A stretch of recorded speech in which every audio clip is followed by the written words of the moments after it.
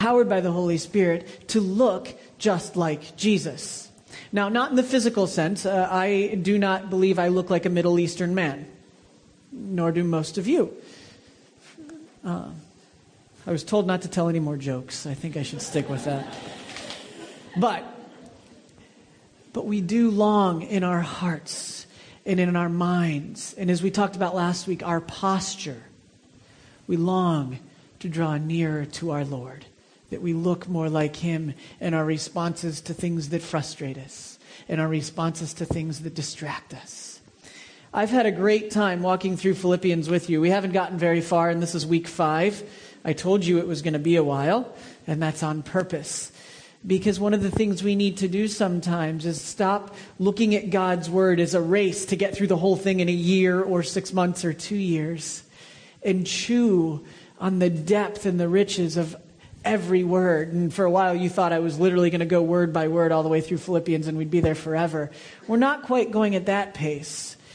But listen back to the words that we've come through so far. Now, we started with Paul thanking God for the church. He said Paul, an apostle, and Timothy, they were called as, and they were able to minister to the saints in Philippi, together with the elders, the overseers, and deacons. And then when you get to verse 3, Paul says, I thank my God every time I remember you. In all my prayers for all of you, I always pray with joy because of your partnership in the gospel from the first day until now, being confident of this, that he who began a good work in you will carry it on to completion until the day of Christ Jesus. I love the truths that are found in this passage.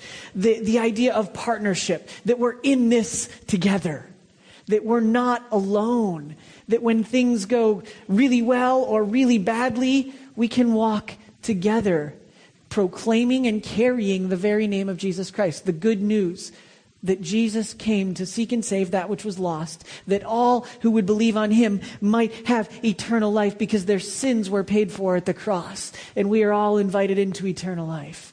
Partnership in the good news of Jesus Christ, and that the work God started at salvation in us will be carried on to completion. No person, no devil, no anything can snatch us out of the hand of God our Father and our King.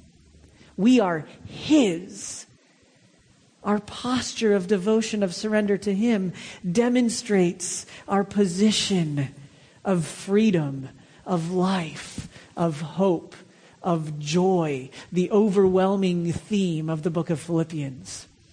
And today we're going to continue, and we're going to look at the next few verses.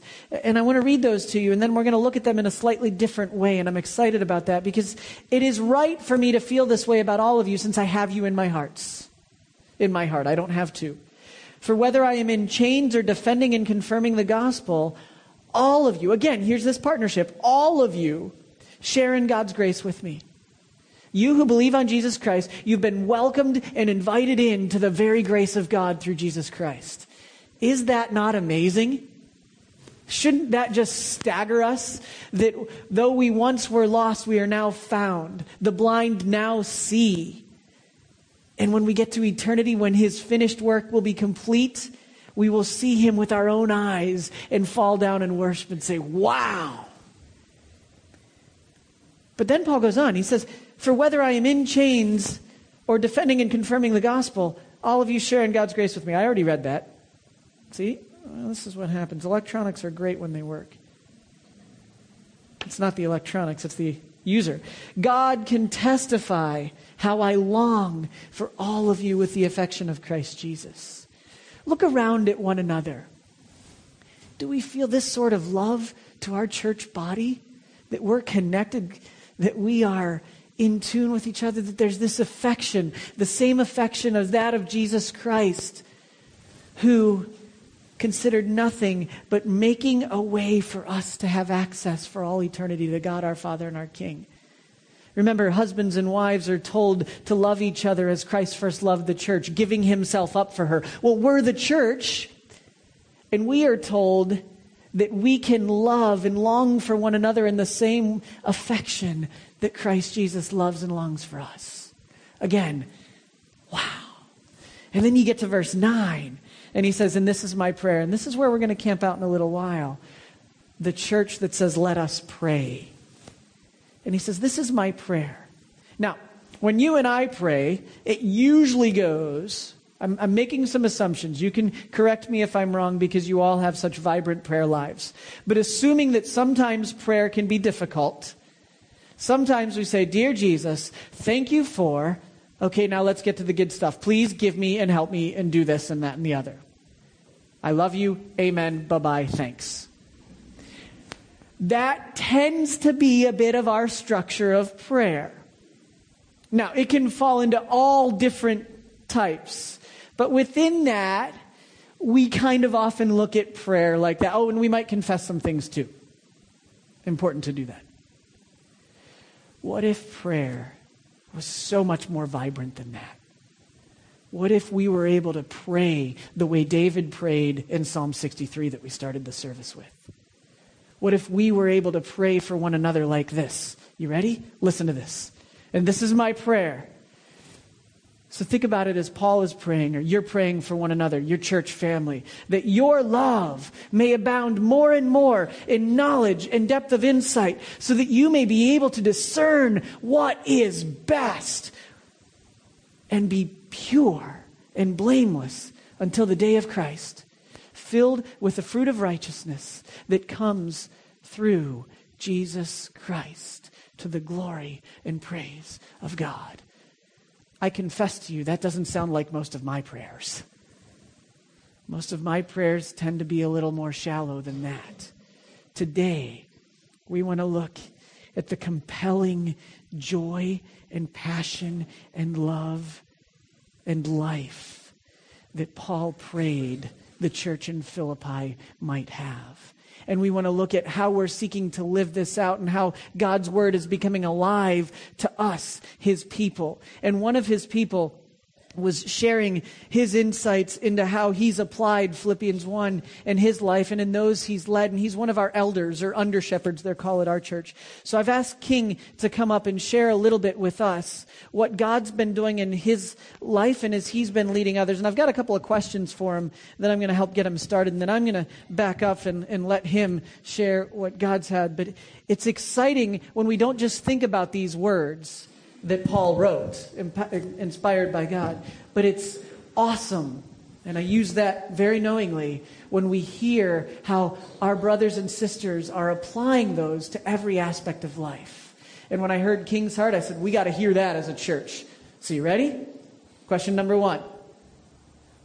You lead GID, Glow in the Dark. It's a cross-cultural ministry that's part of Christian Alliance International School that sends teenagers near and far to share the love of Christ and make disciples, largely in Kaiping and Zhongshan and other parts of China, as well as some other parts of the world when they would travel together, and here in Hong Kong. So you've talked a lot about partnership. What have you communicated to GIG, or you're a teacher as well, to your students about this idea of partnership with the gospel? One of the things that I often quite proud to be associated with my students is, yes, I'm their teacher. I do tell them what to do, so to speak. But at the same time, they're really my partners. We work together. It's just a privilege to be able to walk with them, to see them from, what do I say, to confidently able to share with someone the glorious grace that God is giving us. On this last weekend, I'm sorry I missed your sermon. We were in China, and one of the things that we did was, our main trip was visiting homes of brothers and sisters. And I warned them beforehand that, okay, there'll be times I'm going to walk out on you. You are to talk. And a number of occasions, I did that. We were visiting families, and there were teenagers there or young people. So I started a conversation, and I walk away. Well, I told them, you guys take over now. And they did. They took over. They were able to share. They were able to talk. They were able to pray. And I told them, it's really not only me or the adults on the trip telling them what to do, they have the same Holy Spirit as the rest of us.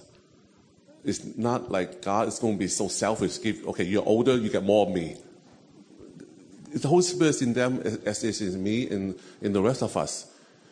And the power that God promised is in them. So my partnership with the teenagers is such that they are my partners to share the gospel with the people. And not only sharing the gospel, but in discipling, not only getting them to say yes, but getting them to grow and walk with Christ. And also, I also remind them that our brothers and sisters in China are partners as well. We are not there to take over. We're not there to say, we are from Hong Kong, we are from Canada, or wherever, and we are here to tell you what to do. No, we are partners in the gospel. Just like I'm sure Lavina will be sharing with you next week more, that she's going to go in as partner with the brothers and sisters there. We may have more resources, but that's not the point. We are partners in the gospel. And the passage that Mike was using, some of the same passages as we pray, as we lead into prayer in our meetings. And I just think, yeah, this is us. This is what God has laid on the hearts of the team and the teachers at the school. That I thank my God in all my remembrance of you, whenever I remember you, I thank God for my students, that I'm so glad that I'm not just their teacher, that I'm able to walk with them, able to see them grow. I've shared this before. I'm sorry, I'm taking too long. You're doing great. Keep sorry. going. That I shared here before that my pride did not come from the fact that I teach the most interesting subject in the school, math and physics, of course. And it's not only from hearing about my students being successful in their careers. I have had I do have many successful students in many different walks of life. Yes, I'm very happy about that. I expect them to do well in my classes. If they don't pass my class, we'll talk. But to hear that many of them, so many of them, are walking with Christ, they're serving faithfully in all corners of the world, that's partnership. That's the promise in Philippians 1, that God, who began a good work in us, will carry to completion.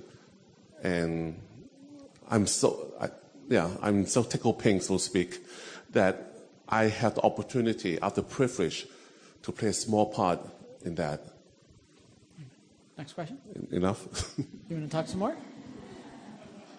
Well, the other question I had, and I don't know if you wanted to add anything to this, is you looked at this idea of praying, how have you seen those scriptures of partnering and of God beginning a good work in you completed? How, you went into China this past time and had some amazing experiences of God at work. Not only on this weekend. Not only on this weekend. One of the metaphors, or is that a simile, or one of those, sorry, English teachers.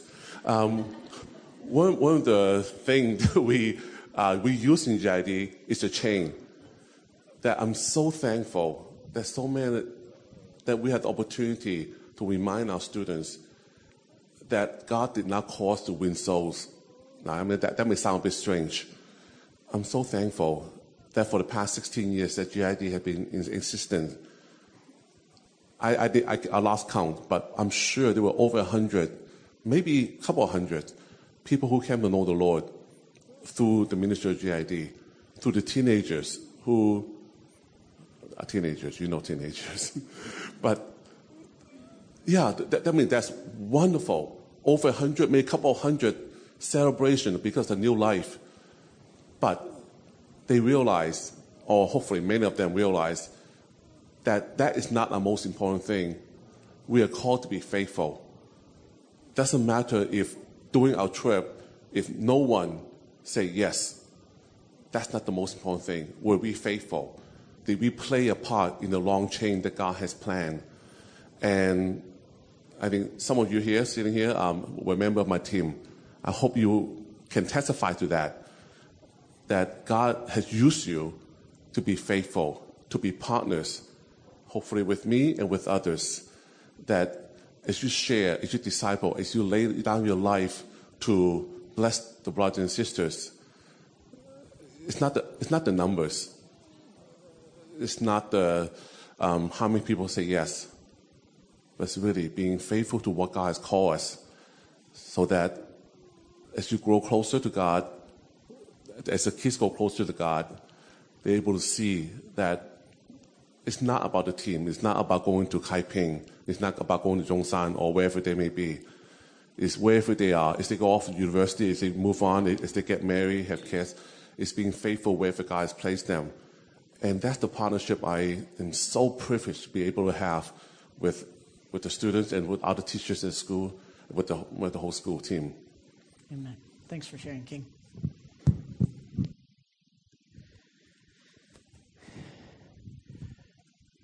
Why did I want to hear from King today? Because it's exciting when we look at the scriptures that say, I thank my God every time I remember you, and all my prayers for all of you, I pray with thanksgiving because of your partnership in the gospel. And we think, wow, that's great. Good for the church in Philippi. But what do we do with it today? Well, I jokingly say I'm a recovering youth pastor.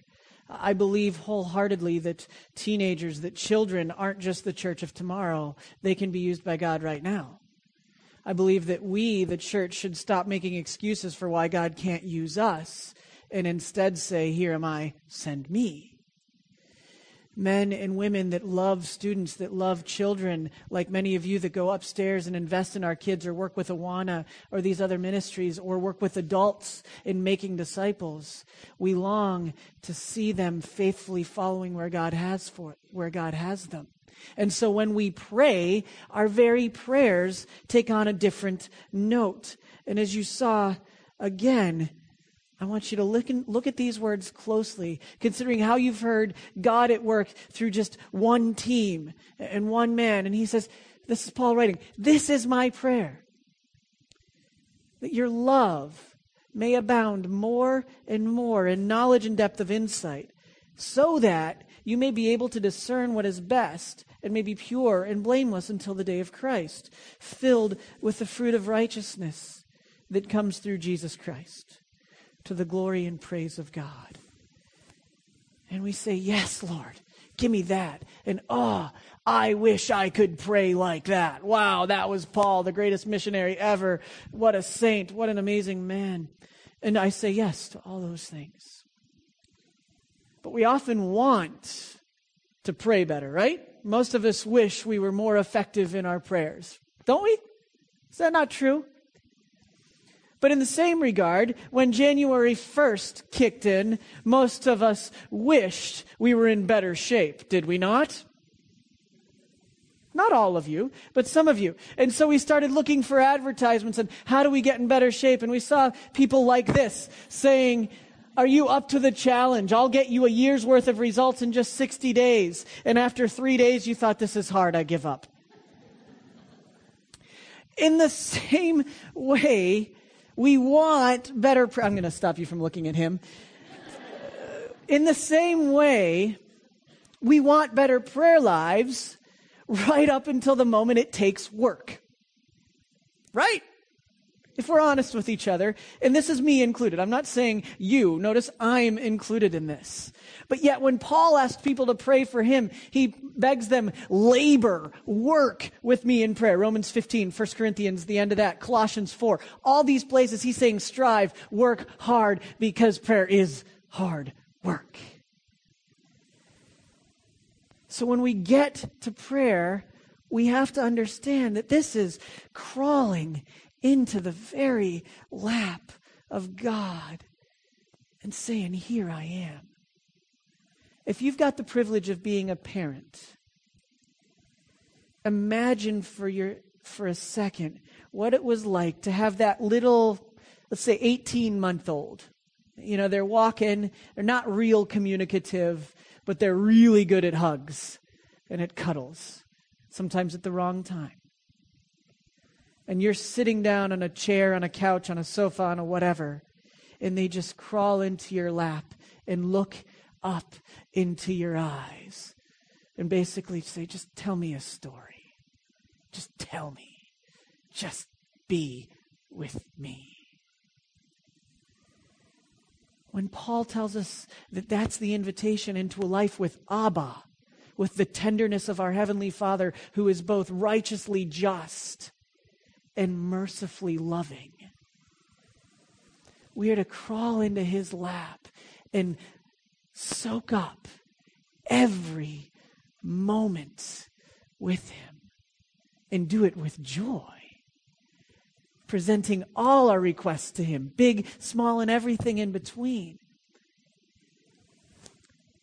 But you see, prayer becomes a habit that we've got to change out of the old ritual of, when I got to college and university, I felt like I should pray, but my spiritual life wasn't really where it should be. So when I got to meals, my prayer became, God's meat, let's eat. That wasn't the most sincere prayer I could pray. But I prayed, so I ticked off the box, right? What if our prayers became so focused that we were more doing what we're invited to in Ephesians chapter 6, right after we've been given the full armor of God? We're told, and pray in the Spirit on all occasions with all kinds of prayers and requests. So what can we talk about with God? Everything. There's nothing he can't handle. Isn't that awesome? Really? Isn't it amazing that you can go to God and say, my toe hurts? Or you can go to God and say, I'm not sure you're really there. And he can handle all of it. Not only can he handle it, he invites it. He says, bring it. Bring it to me. I've got the answers. I made all this. And with this in mind, as we're praying, look what happens. Let's be alert and always keep on praying for each other that we may reside in the presence of the Lord all the time. Wouldn't that dramatically change how we lived life?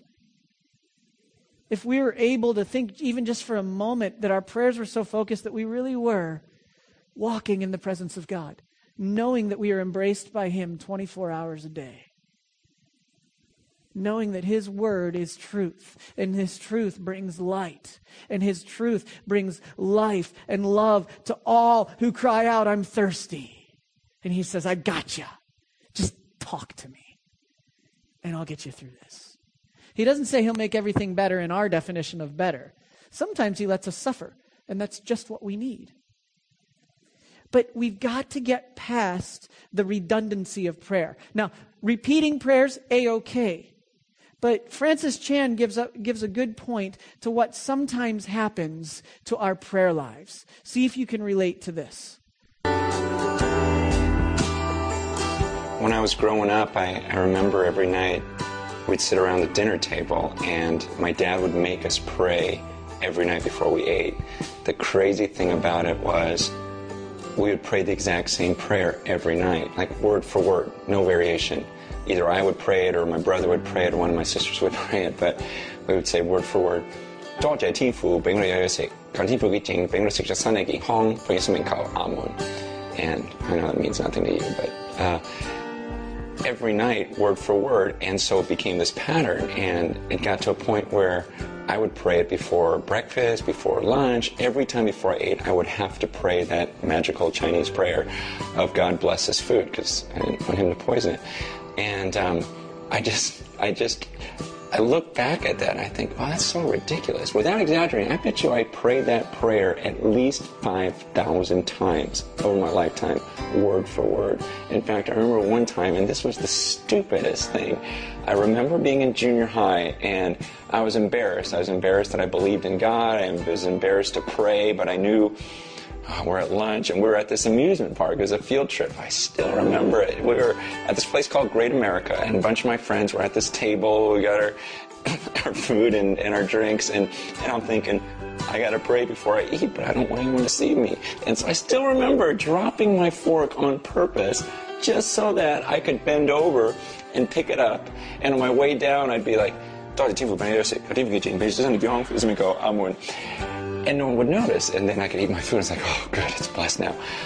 And you probably haven't done anything that stupid, but I think we all get into some sort of routine in our prayers to where it can become meaningless.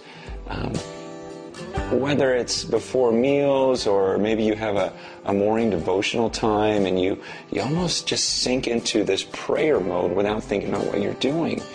And I think it hit me.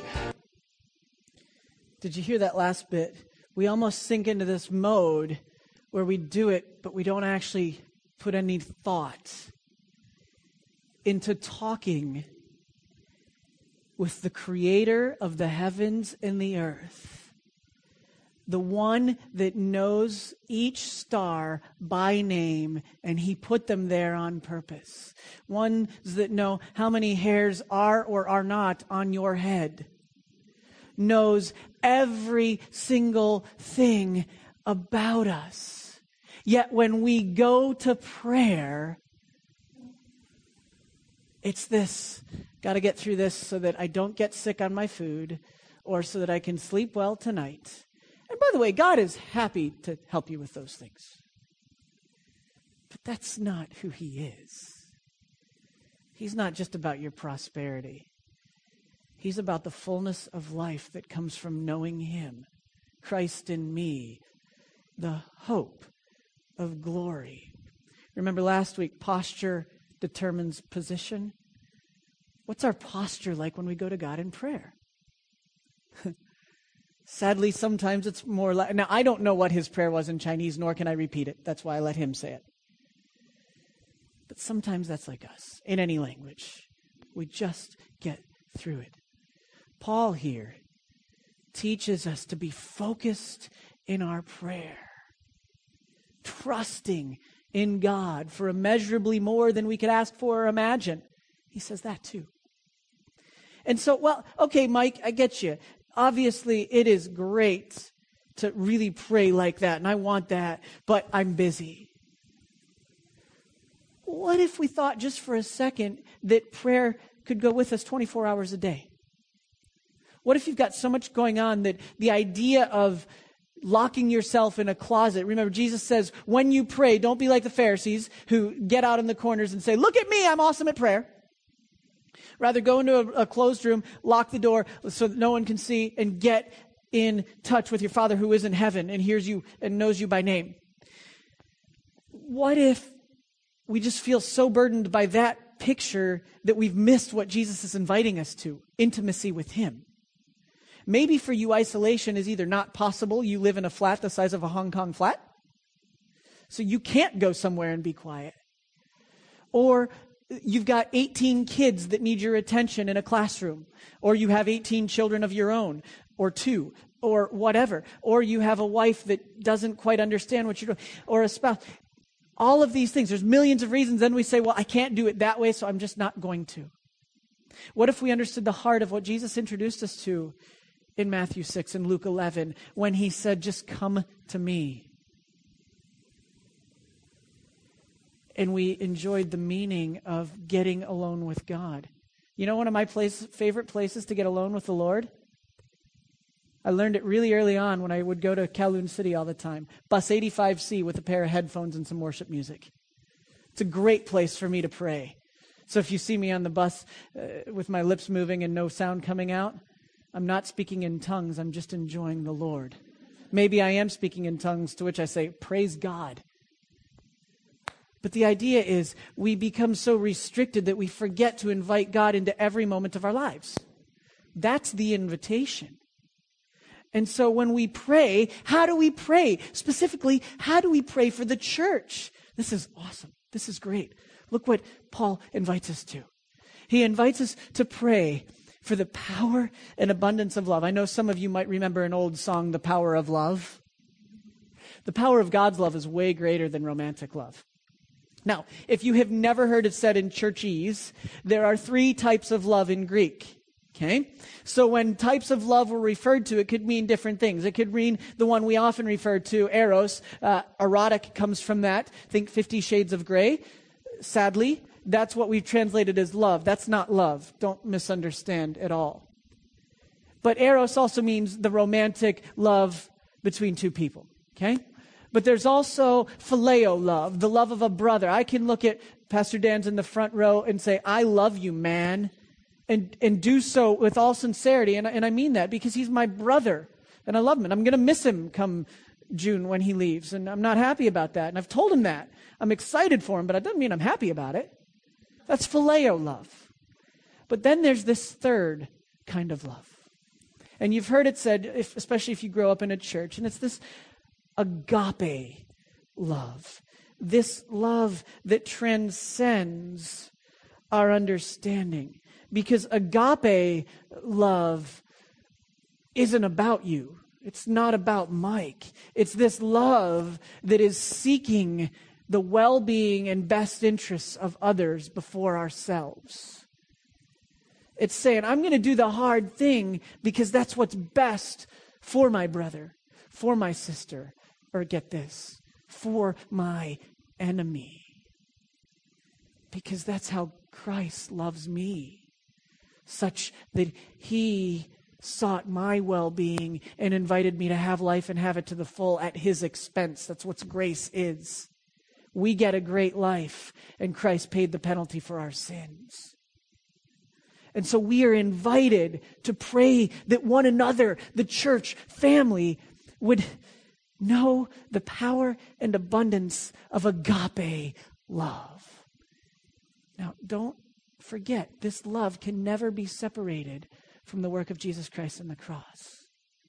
Agape love is defined by who Jesus is and what he's done in us, through us, and for us. And we then pray that we, the body of believers at Alliance International Church, 21 Tak Fung Gai, Whampoa Garden, Whampoa Fayun, Hong Hum, Kowloon, Hong Kong, all of those addresses, that we would be seeking the best interests of one another, of our community, and of our world, because that's what Christ did for us. And so when we pray, when we crawl up into the arms of God, we say, God, bring them your best, even if that's really hard for me to want for them right now. You get that? Paul's writing this from prison. He couldn't have been happy with everyone. He's in prison. But he still prays that the church would know the power and abundance of God's love.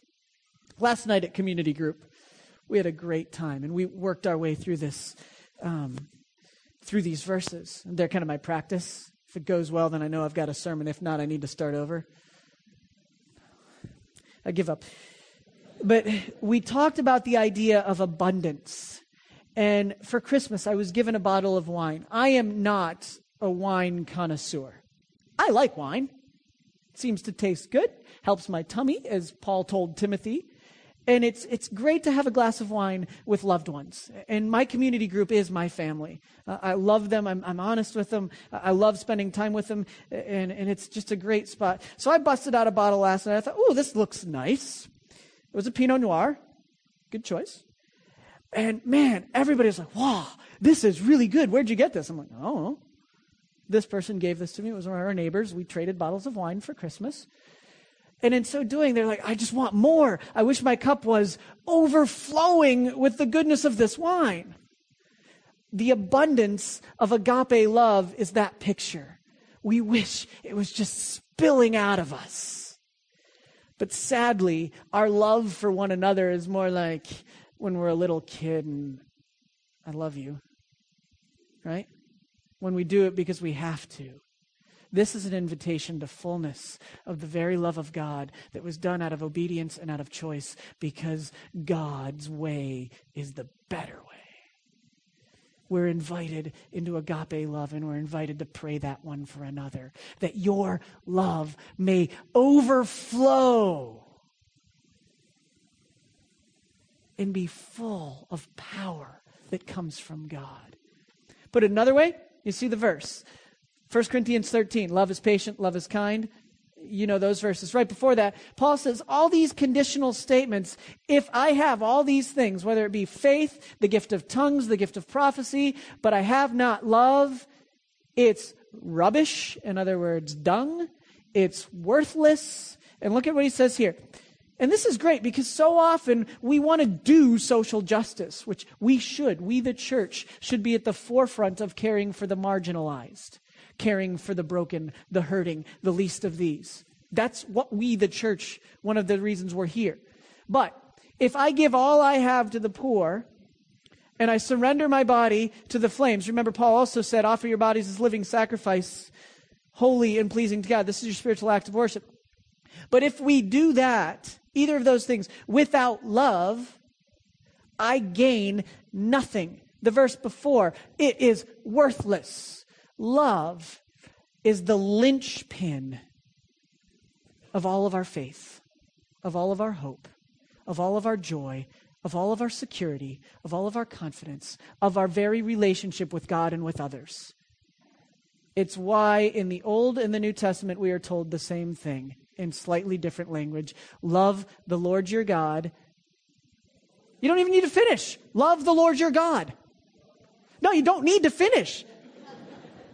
You're not getting it. Love the Lord your God. And then love your neighbor as yourself. And do it with all your heart, with all your soul, with all your mind, and with all your strength. It starts with love. The fruits of the Spirit start with love. I can never overemphasize love. Because the minute we underemphasize love as a church, we have become a religion and we have become moralistic.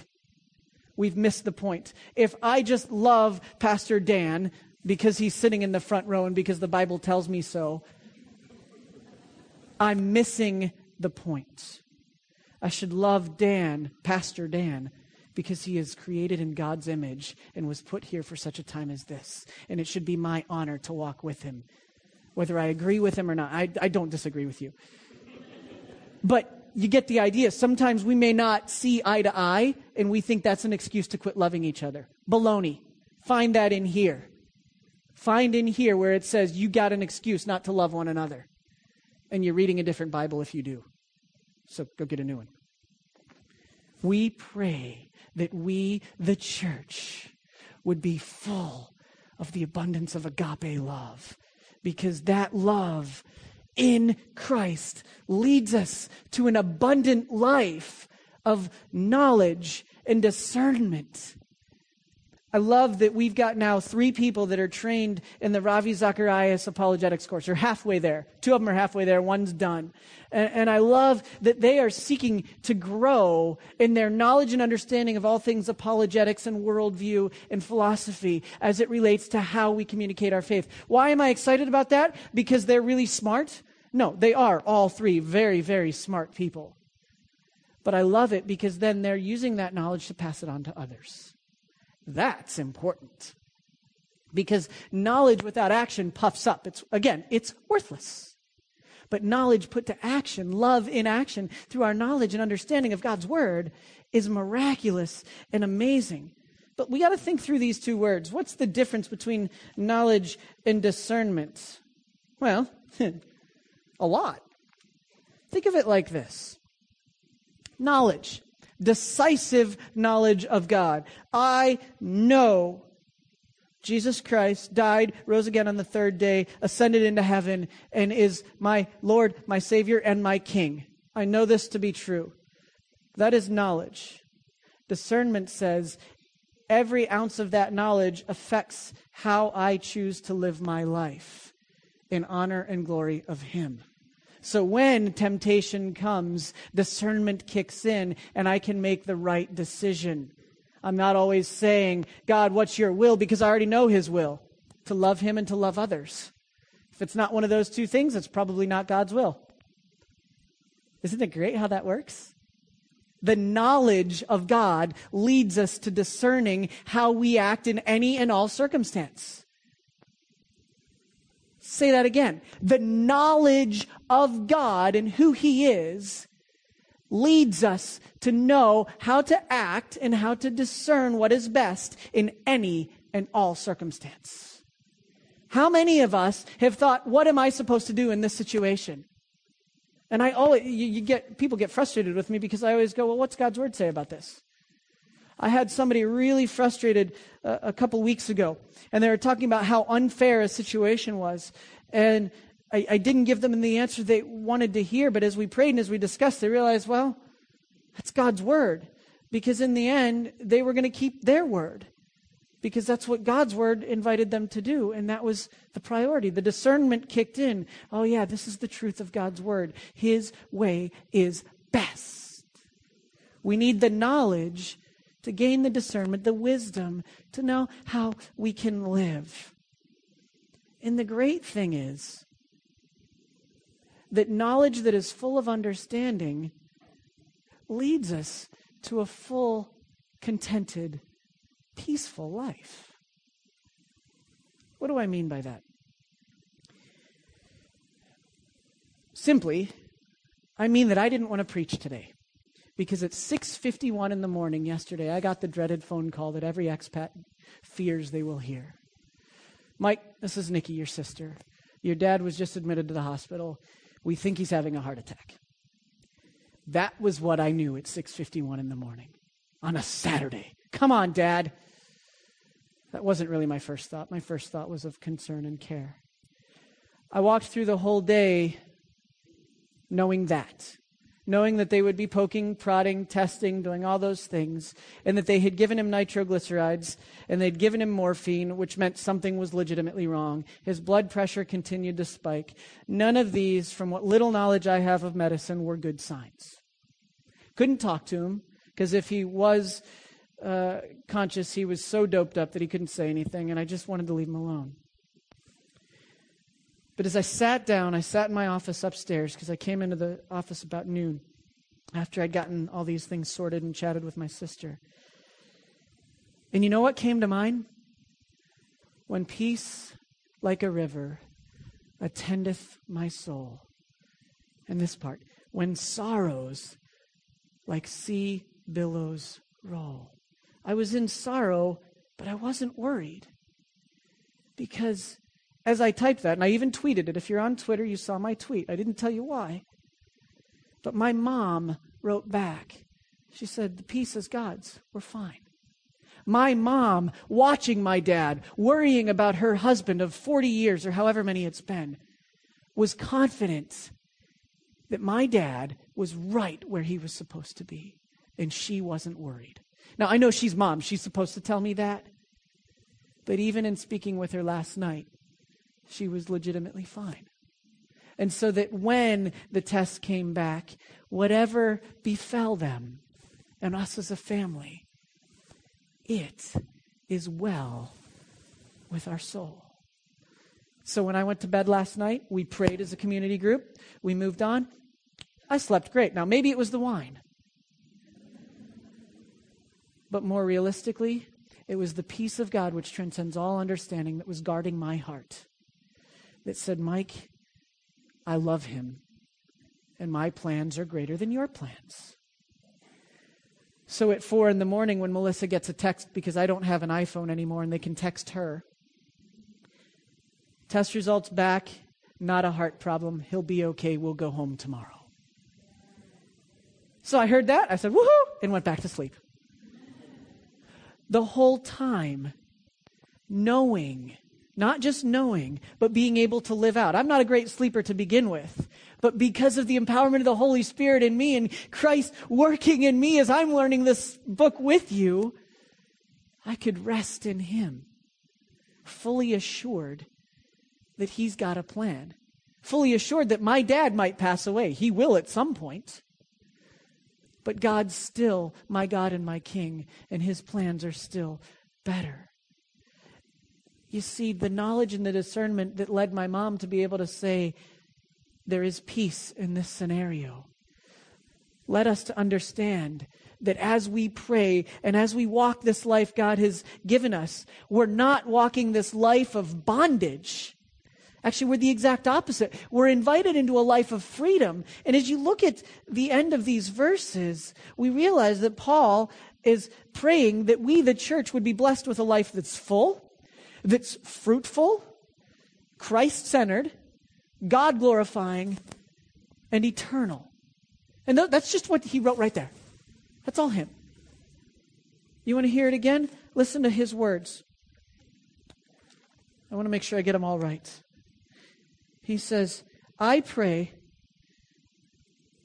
that you may be pure and blameless until the day of Christ, until he returns, filled with the fruit of righteousness that comes through Jesus Christ, Christ-centered, through him, not us. We can't earn this sort of life. I can't will myself to sleep well last night knowing that my dad might not be here in the morning. Now, that was me over-dramatizing a situation that didn't end up being that serious, but we do that sometimes, don't we?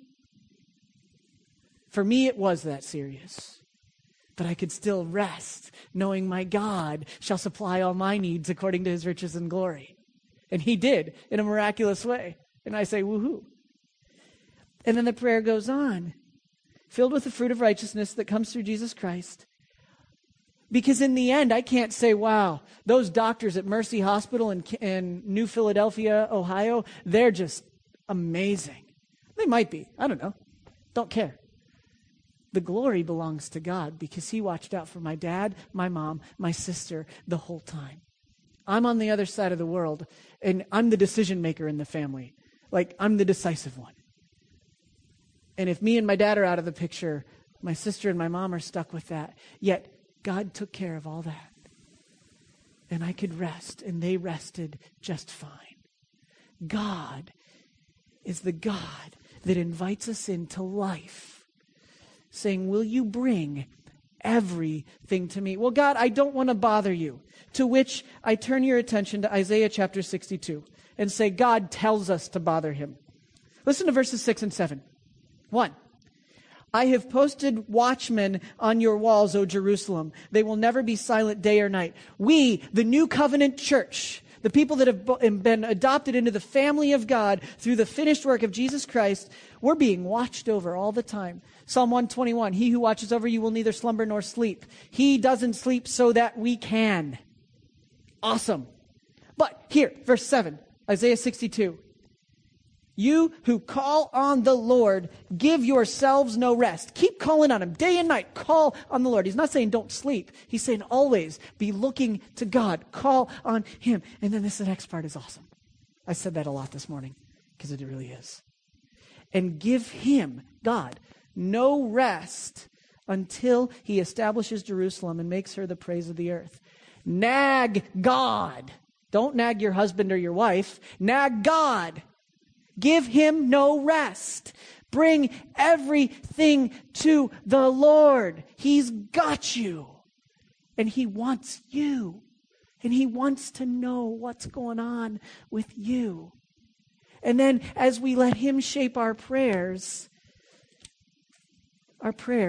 sound something like this.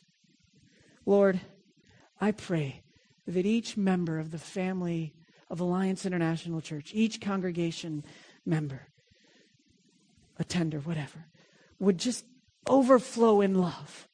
That, Lord, our church would be full of people that are full of the wisdom and knowledge and depth of insight, and that our eyes and our hearts would be open to the righteousness that comes only through your Son, Jesus. That we would be empowered by the Holy Spirit to make decisions in every area of life that are honoring to Christ and glorifying to God. And that these decisions would lead to the life you've called us, invited us, and created us to live. Lord, make us that church. Is that our prayer? Is that our prayer today? I pray it is. Lord, I'll say it again. I pray, O God, that our love may abound more and more in knowledge and depth of insight, so that we may be able to discern what is best, that we may be pure and blameless until the day of Christ, filled with the fruit of righteousness that comes through Jesus Christ, to the glory and praise of you, our God and our Father and our King. Hear our prayer. Shape us. Teach us to pray. Amen.